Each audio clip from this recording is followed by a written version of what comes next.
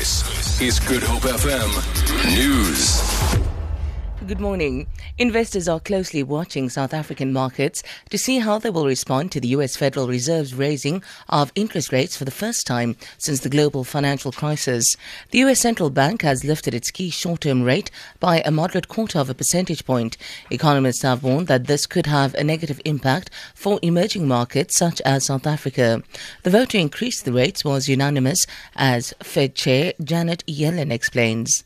The Federal Open Market Committee decided to raise the target range for the federal funds rate by 1/4 percentage point, bringing it to 1/4 to 1/2%. This action marks the end of an extraordinary 7-year period during which the federal funds rate was held near zero to support the recovery of the economy from the worst financial crisis and recession since the Great Depression. 4 suspects are due to appear in the Simonstown Magistrates Court outside Cape Town today in connection with the killings of 6 people in 2 separate incidents in Ocean View. 3 suspects linked to the first triple murder were arrested on Monday. A man and woman were shot and killed and died on the scene, while another man died later in hospital. Police suspect the killings may be gang-related. Last weekend, another triple murder happened in Ocean View. A 35-year-old man was arrested. The daughter of Archbishop Emeritus Desmond Tutu says President Jacob Zuma must be held accountable for his actions at all times. Reverend Mpho Tutu was speaking during a march to mark Reconciliation Day in Cape Town, held in her parents' honour.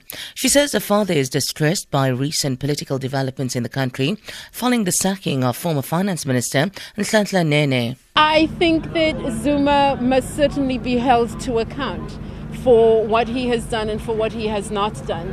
I think that it is important that none of our leaders ever comes to consider themselves as being above the law or outside the reach of our democratic and constitutional processes. And I think that our president thinks that he is above the law.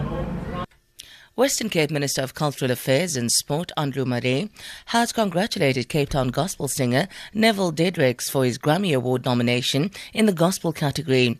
Dedricks, popularly known as Neville D, is originally from Kalksteenfontein. He has been a musician, speaker, worship leader, songwriter and producer for more than a decade.